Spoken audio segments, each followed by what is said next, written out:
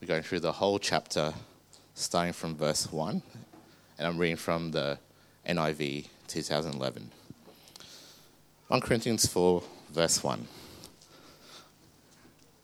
This, then, is how you ought to regard us, as servants of Christ and as those entrusted with the mysteries God has revealed. Now it is required that those who have been given a trust must prove faithful.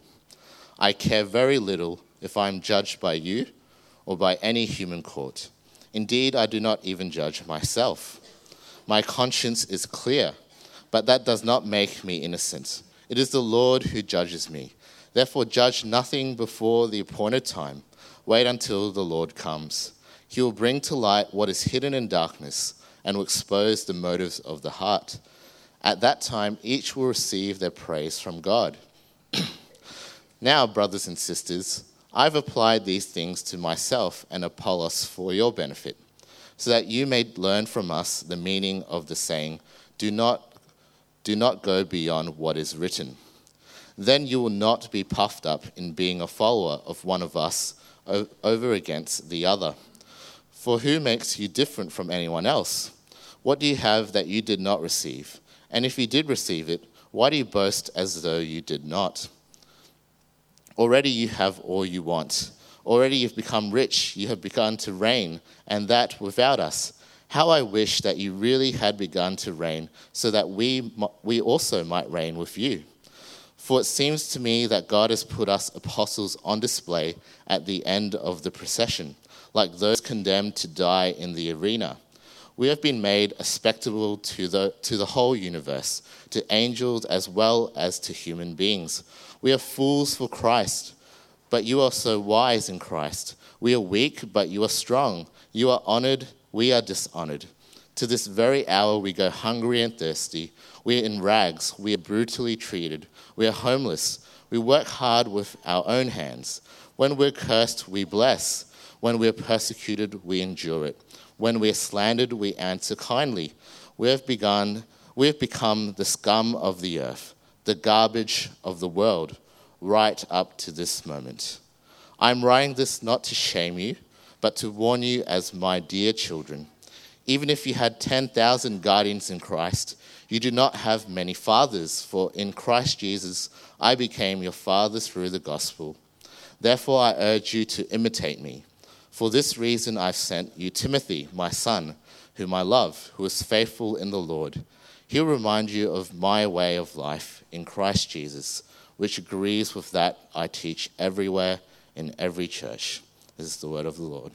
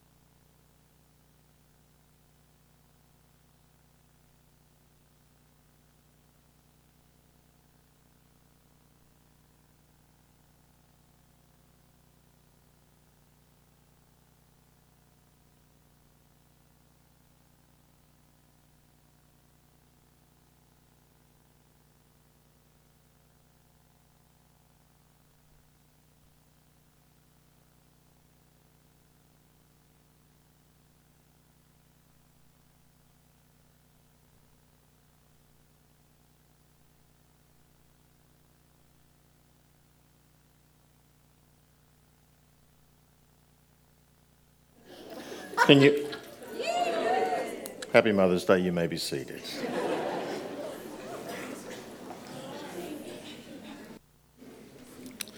Shall we pray together? Father in heaven, thank you for, again, this day, a day when we have the opportunity to honour, to be grateful to, and to spoil our mums, or those special aunties or grandmothers who have loved us and cared for us and spoilt us, who have demonstrated your unconditional love. We are grateful for them, but we are grateful, Lord, to you, because you're the one who provides. So too you have provided your word and your spirit now for us in this service. We ask that you might speak to us, that you might enlighten us, that you might continue the process of shaping us, that we might be faithful, passionate followers of Jesus, serving and honouring him. For it's in his name that we pray. And everybody said? We're in a series on Corinthians, and we find ourselves now in chapter 4. My job this morning is to try to do all of chapter 4. We probably won't get the whole chapter done because I'll focus a bit more on the top half. There is one correction to bring to the bulletin. I think the bulletin will say that Brendan is speaking tonight. Brendan's not speaking tonight. So I'm backing up again tonight. So what I don't get done this morning, if I don't get to the last paragraph, I might do that tonight. That might be fun. Something different. Brendan was down to teach God's word tonight, but he asked me on Friday if he could not do that. He had a 4,500 word essay due yesterday, and so he needed to focus on that. And so I said, yep, sure, that'll be fine. So pray for Brendan as he continues his studies at Malyon College and so on, and Josh and Daniel, and they're hitting that time period in the semester where they've got assignments and things due. And I think everybody knows, don't they, that Caitlin is expecting? Did you know that? What an overwhelmingly warm response. We're all excited for it. No, most of us are excited for you. We're glad that you're with us this morning. And if you're visiting, if you're here because of Mother's Day, and you either thought you'd bring mum or come with mum or whatever brings you here this morning, we are certainly glad that you're here as well and trust that God will do business with you. There are no accidents in our world. It's all under his divine hand, and he watches over all of us. And he has something, I'm sure, that he wants to say to you today. So let me encourage you to be listening. The Apostle Paul has been writing to a church that he was the father of, the spiritual father of. On Mother's Day, I'd be nice to say the spiritual mother of, but he's a bloke, so he's got to be a father. The church had gotten off track. As I said a few weeks back, that they're a church just like us, people just like us, with issues just like us. And so what the Holy Spirit says through the Apostle Paul to them, we need to be listening carefully because he'll be saying similar things to us, as indeed he does in this chapter. Chapter 4 is the end of the first major section of Corinthians. The themes that he has raised already, he is now going to sort of bring together into this one chapter. And there are about 6 or 7 points that the Apostle Paul wants to make that are each relevant for us. He does it, his argument goes like this, that the Corinthians had gotten off track and they'd started to become inward focused. They were a church which was, a hodgepodge of humanity from different cultures, different languages, different backgrounds, different religious experiences and so on. And when they became followers of the Lord Jesus, they were still babes in Christ. They're only about 18 months old. So they're still learning and growing and developing, but they were very proud. And in their pride, they were very loud. And they mistakenly started to follow people or prefer people instead of preferring the Lord of the people that they were proud of. They'd got their eyes onto human leaders instead of acknowledging and realising that those human leaders are appointed by the head of the church, the Lord Jesus, and that they, as Paul says in this chapter, are to be seen as servants, as stewards, as indeed we all are. The Corinthians, because of that focus, were boastful, they were divided, they were factional, they were worldly, they were carnal. The church was becoming toxic. That which God deliberately put together, this hodgepodge of humanity, was to demonstrate unity. That amidst all of the difference, they were still one. That was God's intention. Satan's intention, the spiritual enemy of humankind, his intention is to take those very differences that we have and to amplify the differences and to divide. God wants to unite us in our differences. Satan wants to divide. And the Apostle Paul has been addressing that very issue.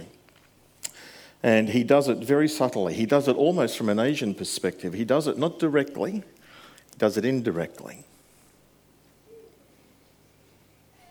The Corinthian church had certain favourite leaders, and the Apostle Paul uses numerous times throughout these first few chapters, as indeed he does again here. He talks about, you say I follow Paul, and you say I follow Apollos, and you say I follow this other guy called Cephas, Peter, and you say I follow this other one. And he's deliberately using these itinerant preachers, teachers, or apostles who are not part of the church to actually attack the issue of the leaders who were in the church. He's just not naming them. He's naming himself, and he's naming Apollos, and he's naming Peter because they're a safe bet. And he's hoping that they'll pick up on the message. Oh, we're not to follow those leaders. Oh, we're not to follow these leaders. We are to be a church together. That's what he says in the middle of this, verse 6. He says, now, brothers and sisters, I have applied these things to myself and Apollos for your benefit, so that you may learn from us the meaning of the saying, don't go beyond what is written. I'm using this as an illustration, and I hope you get it. That's what he's saying. Well, what are the sorts of things that he does say? Well, let's start at verse 1, work our way through and see how we go with these around about 7 different concepts, if we get that far. Firstly, the Apostle Paul says, this then is how you ought to regard us, as servants of Christ. Servants. The word Paul uses is an unusual word. It's not the normal word that is used for servant in the New Testament. The word that he uses, and some of you will be aware of this, is quite literally an under-rower. An under-rower. It's a picture word of the Roman galleys. You know those huge ships that they used to have? Have you seen the movie Ben-Hur? Yes. Put up your hand if you have seen the movie Ben-Hur. About 2 dozen. I thought we were older than that. There you go. In the movie anyway, there was this large Roman galley. The Athenians started to build it 500 years BC. The Romans copied them, and they had these large ships, but they were driven not just by wind, by sail, but by oars. And on the very large ones, they had various rows, decks of oars, up to 3. And the word Paul is using is he is an under-rower. He's on the bottom level. He's down at sea level. They are the least valued slaves. They were the ones who would drown, or they were the ones who, if the ship got rammed or something, they would be the ones who would be killed. They were the least valuable. That's the word Paul uses for himself. Not just for himself. He's saying this applies to all Paul, Apollos, all of those leaders. It applies to the leaders in the church. It applies to elders. It applies to management leaders, ministry leaders. Does not apply to pastors. Of course, it applies to pastors. It applies to anybody in leadership.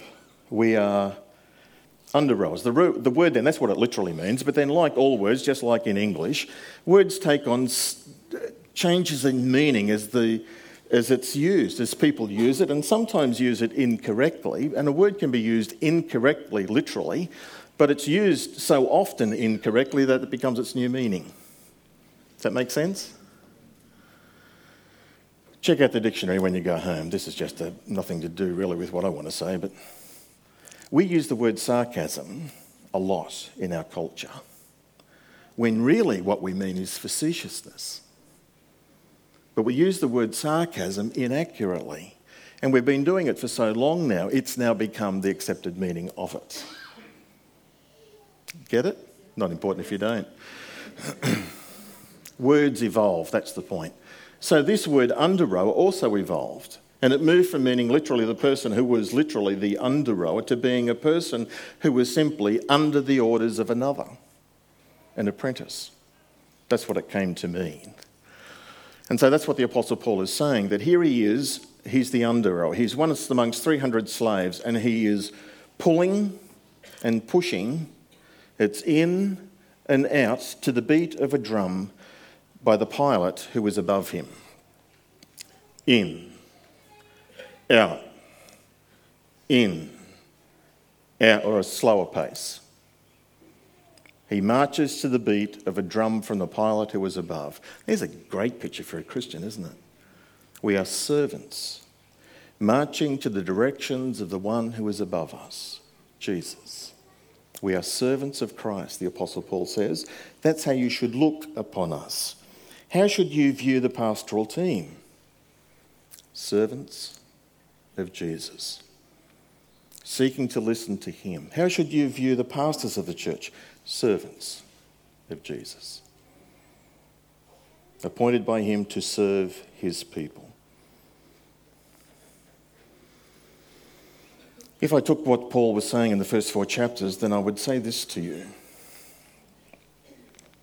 You can think and you can feel, because we are people and we have preferences. You either like AFL, NFL, NRL, or soccer. Or you're a very wise, intelligent person, you don't like any form of football at all. We have differences. So you might think and feel, I actually like that person's teaching, but I don't like that one. You might say, I prefer Pastor David, or I prefer Pastor Alvin, or I prefer Pastor Darrell, or I prefer the students. They're too old and out of date. I prefer the students. I prefer Josh, or I prefer Brendan, who's no longer a student in training, or Daniel, the young, up-and-coming one. You can think it, you can feel it, that's okay. Just don't say it. Amen. That's the point. Keep those divisive opinions to yourself. It's okay to have them, but it's when you form little cliques. That's where the enemy, you see, has taken the differences to make the division, whereas God wants to keep us all together. Okay, servants. A servant is a person who is obedient to the master who is above them. His desire is to please the master. The servant's desire is to do what the master wants them to do. Where servants are not called to be creative or innovative or successful, in a sense. They're called to be obedient, they're called to be faithful, they're called to be reliable, they're called to be diligent, which very well may issue into creative, innovative and successful things, but that's not the purpose. The requirement is that they are faithful to what the master wants them to do. That's what Paul goes on to talk about. He says, secondly, we are servants of Christ as those who are, the NIV says, entrusted with the mysteries of God. The word he uses there is a steward.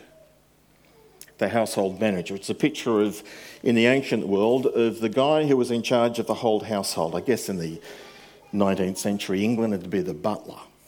He was in charge of the staff. He was in charge of the pantry. He was in charge of the cleaning. He was in charge, if there was an estate, he was in charge of the labour of what was going on over there. The steward was someone who was appointed by the owner, by the master, to say, this is the job that I want you to do. I'm trusting you to be reliable and to do this. That's what Jesus would be saying to mums. I'm trusting you with this child. That's what he says to fathers. It's what he says to pastors and elders and ministry leaders. I've got a job for you to do and I'm trusting you to do the job. Stewards. And the requirement of stewards, the one thing is that they are to be trustworthy, faithful, reliable, not in it for themselves, in it to be obedient to him. And then the Apostle Paul goes on, and this is where he is particularly applying it to this divided church that was so proud and so divided by following certain factions. He says, verse 3, now I care very little if I am judged by you or by any human court. Indeed, I don't even judge myself. They were obviously saying some bad things about him. And he's writing back, and you've really got to read this carefully. When you read it just on the surface, it sounds like Paul is going, I don't care if you judge me. I don't care what you think. That's not what he's saying. But it can certainly seem like it on the surface. I think what the Apostle Paul is doing is that he's setting them an example that as servants and as stewards, we are not to be driven by the opinions of others. We're to be driven by his directions. And so this is more of an example of his attitude, of how he copes when people judge him, whether it's a judgment which is positive, they praise him, or whether it's a judgment which is negative, where they criticise him. The Apostle Paul says, that's not where the main match is. I care very little what people say about me. In fact, I don't even judge myself, he says, because I'm fallen, fallible and limited as well. My judgment is just as reliable as other people's judgment. The judgment that is important, it's not what people say, it's not what I say. The judgment that is important is what he says. He's the owner, he's the master. We are servants and stewards, and we are to operate on that basis. That's to be our focus, to look forward to his commendation. His is the only evaluation that will really matter, because ultimately he is the only one who knows it all. People are very limited. They don't know the full circumstances. They certainly don't know the motivations of the heart. It's impossible for us to know that of others. And so we can only give an indication. It's fallible. It can be helpful. It's certainly helpful to receive positive affirmation, encouragement, but it's also helpful to receive admonishment and correction and to take that on board, not simply to dismiss it. But what you mustn't do is to take the positive affirmations or the admonishment, the criticism, which are constructive criticisms. What you are not to do is to take that and to say, that's it, I've arrived, I'm successful. No. That's not the judgment that counts. It's his judgment that counts. You must take that and evaluate it and say, well, is that helpful? Is it not helpful? Some of it you've got to respond to. If there are weaknesses are identified, then by all means, pray about it and seek to improve. If it's very positive and it's affirming, don't rest on your laurels. Don't coast to the end. You're a servant and a steward. Continue to serve the Lord. That's basically what the Apostle Paul is saying. We are servants and we are stewards. It's required of us to be faithful. And when it comes to evaluation, like the Corinthians were certainly critical of others, when it comes to evaluation, it's not that one, it's that one, him doing it. Then the middle paragraph, the Apostle Paul, 6-13, the Apostle Paul goes on to say, brothers and sisters, I've applied these things to myself and to Apollos for your benefit. And there are three things here. Number one, so that you might learn the principle. Don't go beyond what is written. An important biblical principle. Don't go beyond what is written. In Isaiah chapter 8, he says the same biblical principle. He says, if people come to you when they've got dreams and they've got visions, and if they mutter and stutter and they speak in strange languages, to the book. If they don't speak according to the book, to the light that we have been given, then dismiss them. You can still hear me, can't you? To the book. Do exactly what the book says. That's the principle Paul is outlining for them. Don't go beyond what is written. Thanks, Steve. I feel like the power's gone out of the place now. Don't go beyond what is written. First principle. That's what he's saying to the Corinthians. Don't go beyond the principles that I've written to you. Don't go beyond the principles of what God's word says to you, which teaches us what we are to do with leaders. Leaders are to be respected. Leaders are to be followed. But leaders are not to be blindly followed. We follow the leaders as they teach us faithfully God's word. God's word has authority, and they are under his authority as we are under his authority. Don't go beyond what is written. Stay true to the text of Scripture. That's the first principle that he's given to us. The second principle he corrects them on is in verse 7. Who makes you different from one another, from anyone else? What do you have that you didn't receive? Well, if you received it, What do you go around boasting as if you've done something, stupendous and creative and whatever? It's been given to you. God is the one who gave you your education. God is the one who gave you your gifts and talents. God is the one who gave you your intelligence and your personality. God is the one who has resourced you with finances and with a job and with relationships. It's all from him. Oh, what are you doing boasting as if it's you? It's not you, it's him. The principle is, because God is the one who makes a difference in us, we ought to allow and recognise those differences and receive them with thanksgiving to him.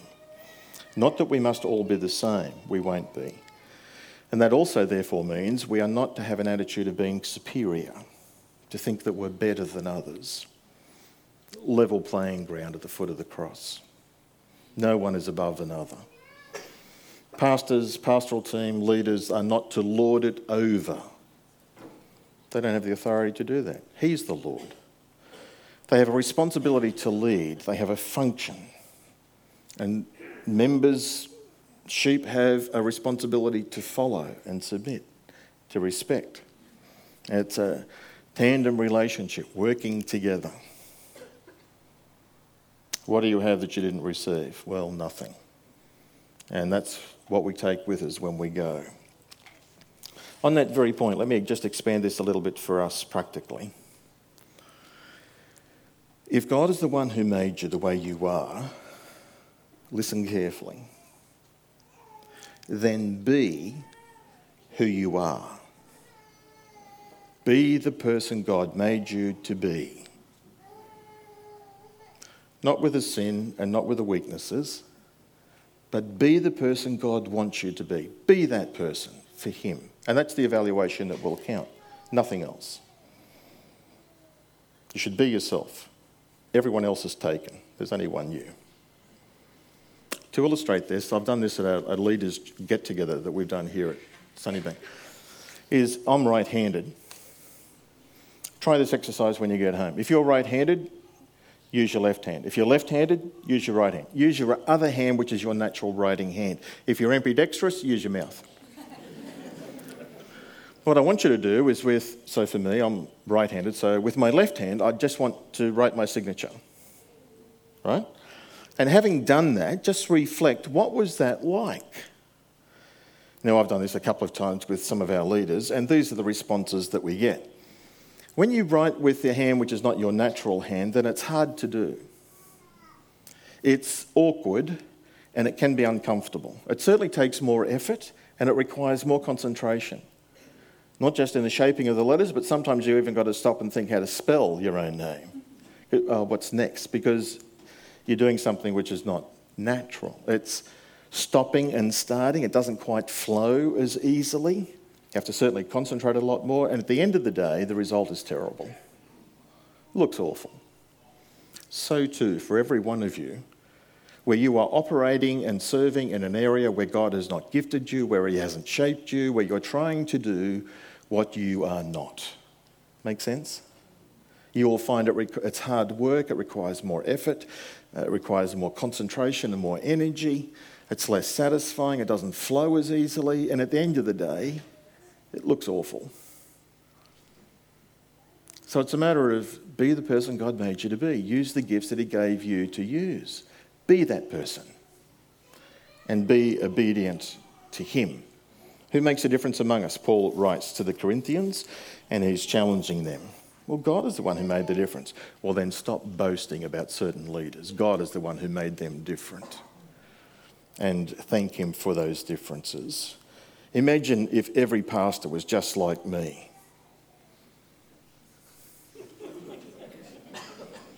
That illustrates it rather well, doesn't it? I'm not going anywhere else with that either, by the way. Then he goes on, he gives a third. Now, this is where Paul becomes facetious, but we use the word sarcastic. Does he intend to hurt them? Or is he trying lovingly to correct them? He's facetious. It's motivated by love. Sarcasm, motivated by a desire to hurt. But like I said, we are using sarcasm now in the sense of good intentions as well. Anyway, Paul says, verse 8, already you have all you want, you think. Already you've become rich, you think. You've begun to reign, and that without us. I wish you had begun to reign. Because if you had begun to reign, then Jesus would be back and we'd be reigning and it'd be all over. I wish that was the case, but it isn't. It seems to me that God has put us apostles on display at the end of the procession, like those condemned to die in the arena. We've become a spectacle to the whole universe, to angels as well as human beings. We are fools for Christ. But you are wise. We are weak, but you're strong. We are dishonoured, but you are honoured. Do you see what the Apostle Paul is saying? You Corinthians have a perspective that you've already arrived, that you have it all spiritually, that you are in fact reigning in Christ, that you are strong and honoured and powerful. You have it all. When the very leaders that I've been using, Paul, Apollos and Peter and so on, those very leaders are the opposite. They're weak and they're struggling and they're rejected by the world. They're being faithful to the gospel. Implication, but you're not. If we follow Christ in secret, if we keep the gospel to ourselves, if we remain silent, it's quite possible we'll get along with the world. But if we are faithful stewards and servants, if we teach the gospel, if we share the gospel, if we live in the light of the gospel of God's word, then the world will be offended by us. It resents being brought into the light of God's truth. Spiritual darkness cannot stand the light. So Paul is challenging their perspective. And even today, in the world today, some Christians have the perspective, just like the Corinthians did, that we have it all. We are sons and daughters of God. We reign with him now in spiritual realms. We have these spiritual gifts and we just have to name the name of Jesus and exercise authority over people. We need to name it and confess it and claim it. God wants us to be healthy. He wants us to be rich. He wants us to prosper. It's the prosperity gospel. And their perspective is that's what God wants for us now. And this passage is saying, actually, it's the other way around. We're not home yet. That's what it's going to be like when we are in the kingdom. And so until that day, we are servants and stewards. We are to be faithful. There will be ups and there will be downs. There will be highs and there will be lows. There will be difficulties and there will be blessings. It's a journey. The Apostle Paul is reminding these Corinthians of. We're not home yet. So that raises the question the Apostle Paul is asking, who are you living for? You're living for yourself or you're living for him? It's a pretty strong, contrasting question. Who are you living for?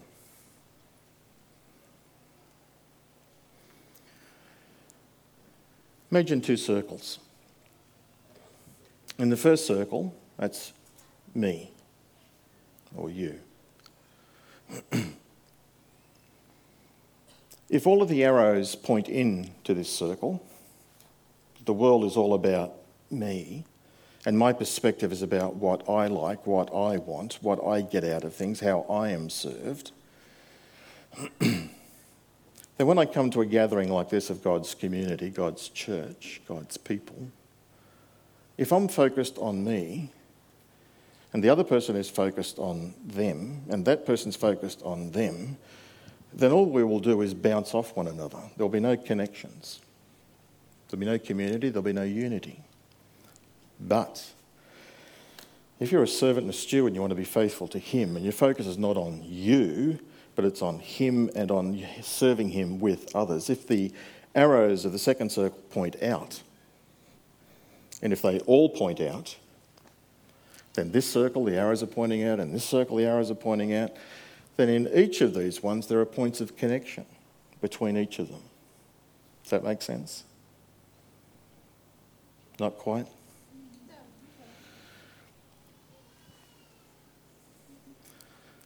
Let me say it bluntly.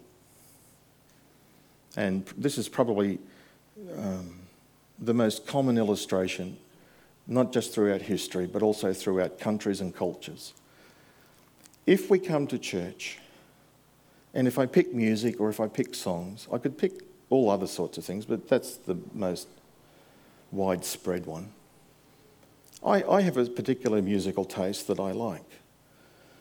We don't play it here, but we will in heaven. It's country and western. That's it. It worked. Just so you know, you might want to listen to some country and western because eternity is going to be full of it.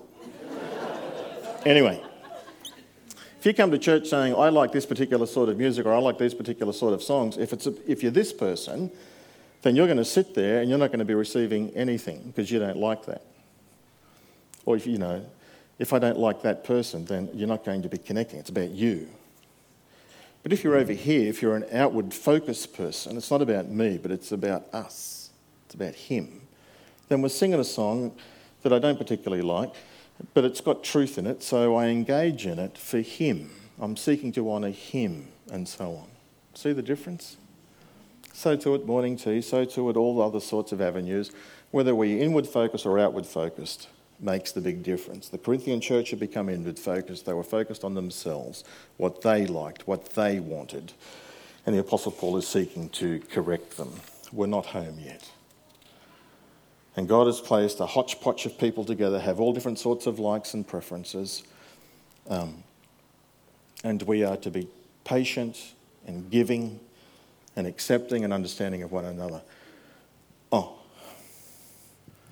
Please don't misunderstand what I'm saying with that illustration.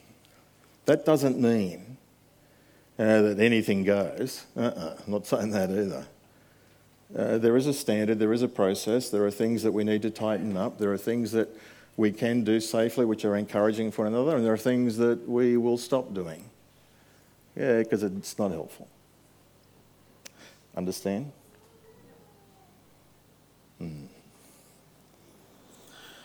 I won't do the last paragraph, I'll do it tonight. Here is what the Apostle Paul has said. What's our identification? We are servants and we are stewards. What's the requirement of us? Faithful, reliable. What's the evaluation that will count? His. So therefore, let's aim to please him and not to be people pleasers or to be distracted and deflected because of what people say or think.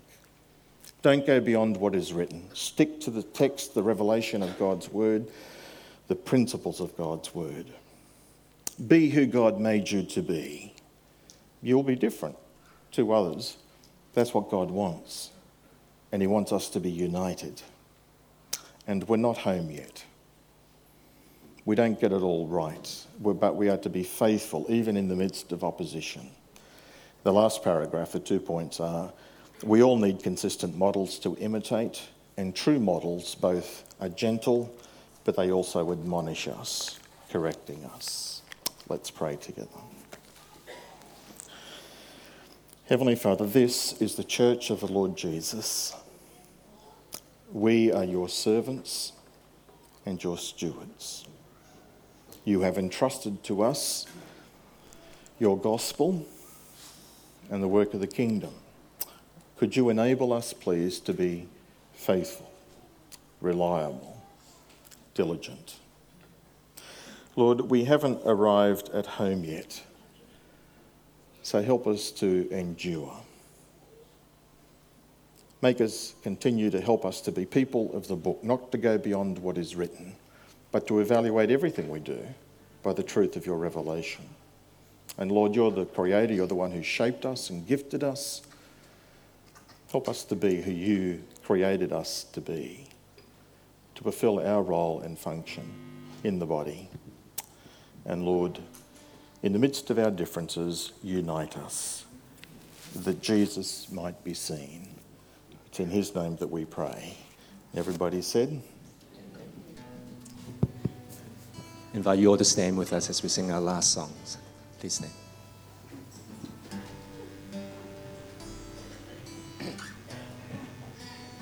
Let all of our lives live for His glory as we go away today.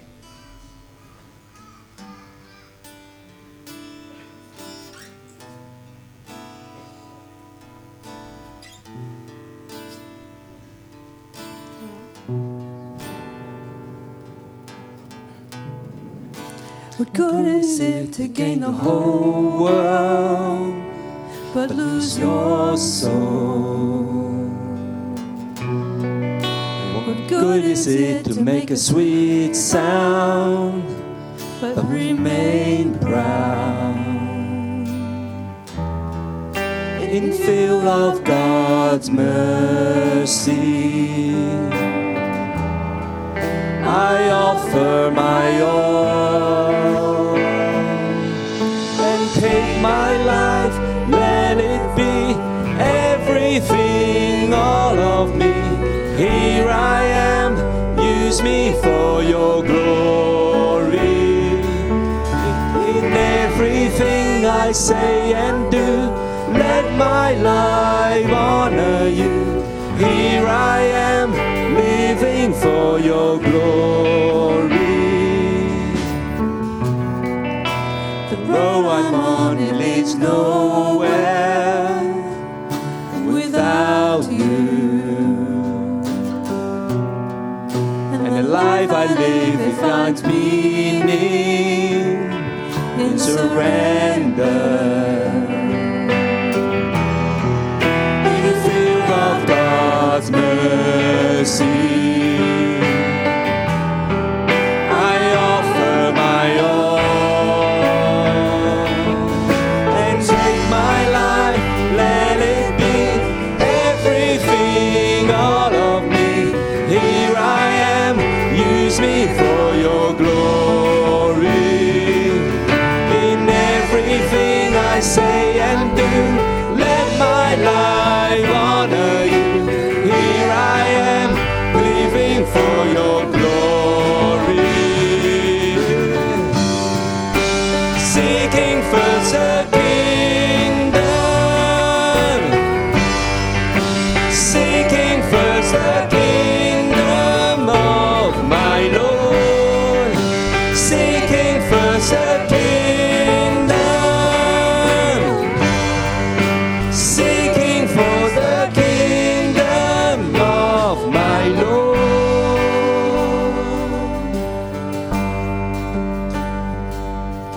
And take my life, let it be everything, all of me.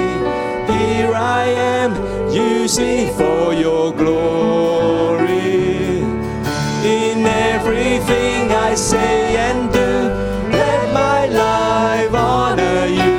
Here I am, living for your glory. In my life, let it be everything, all of me. Here I am, use me for your glory. In everything I say and do, let my life honor you. Here I am, living for your glory. Seeking first the kingdom. Seeking first the kingdom of my Lord. Seeking first the kingdom. Seeking first the kingdom of my Lord.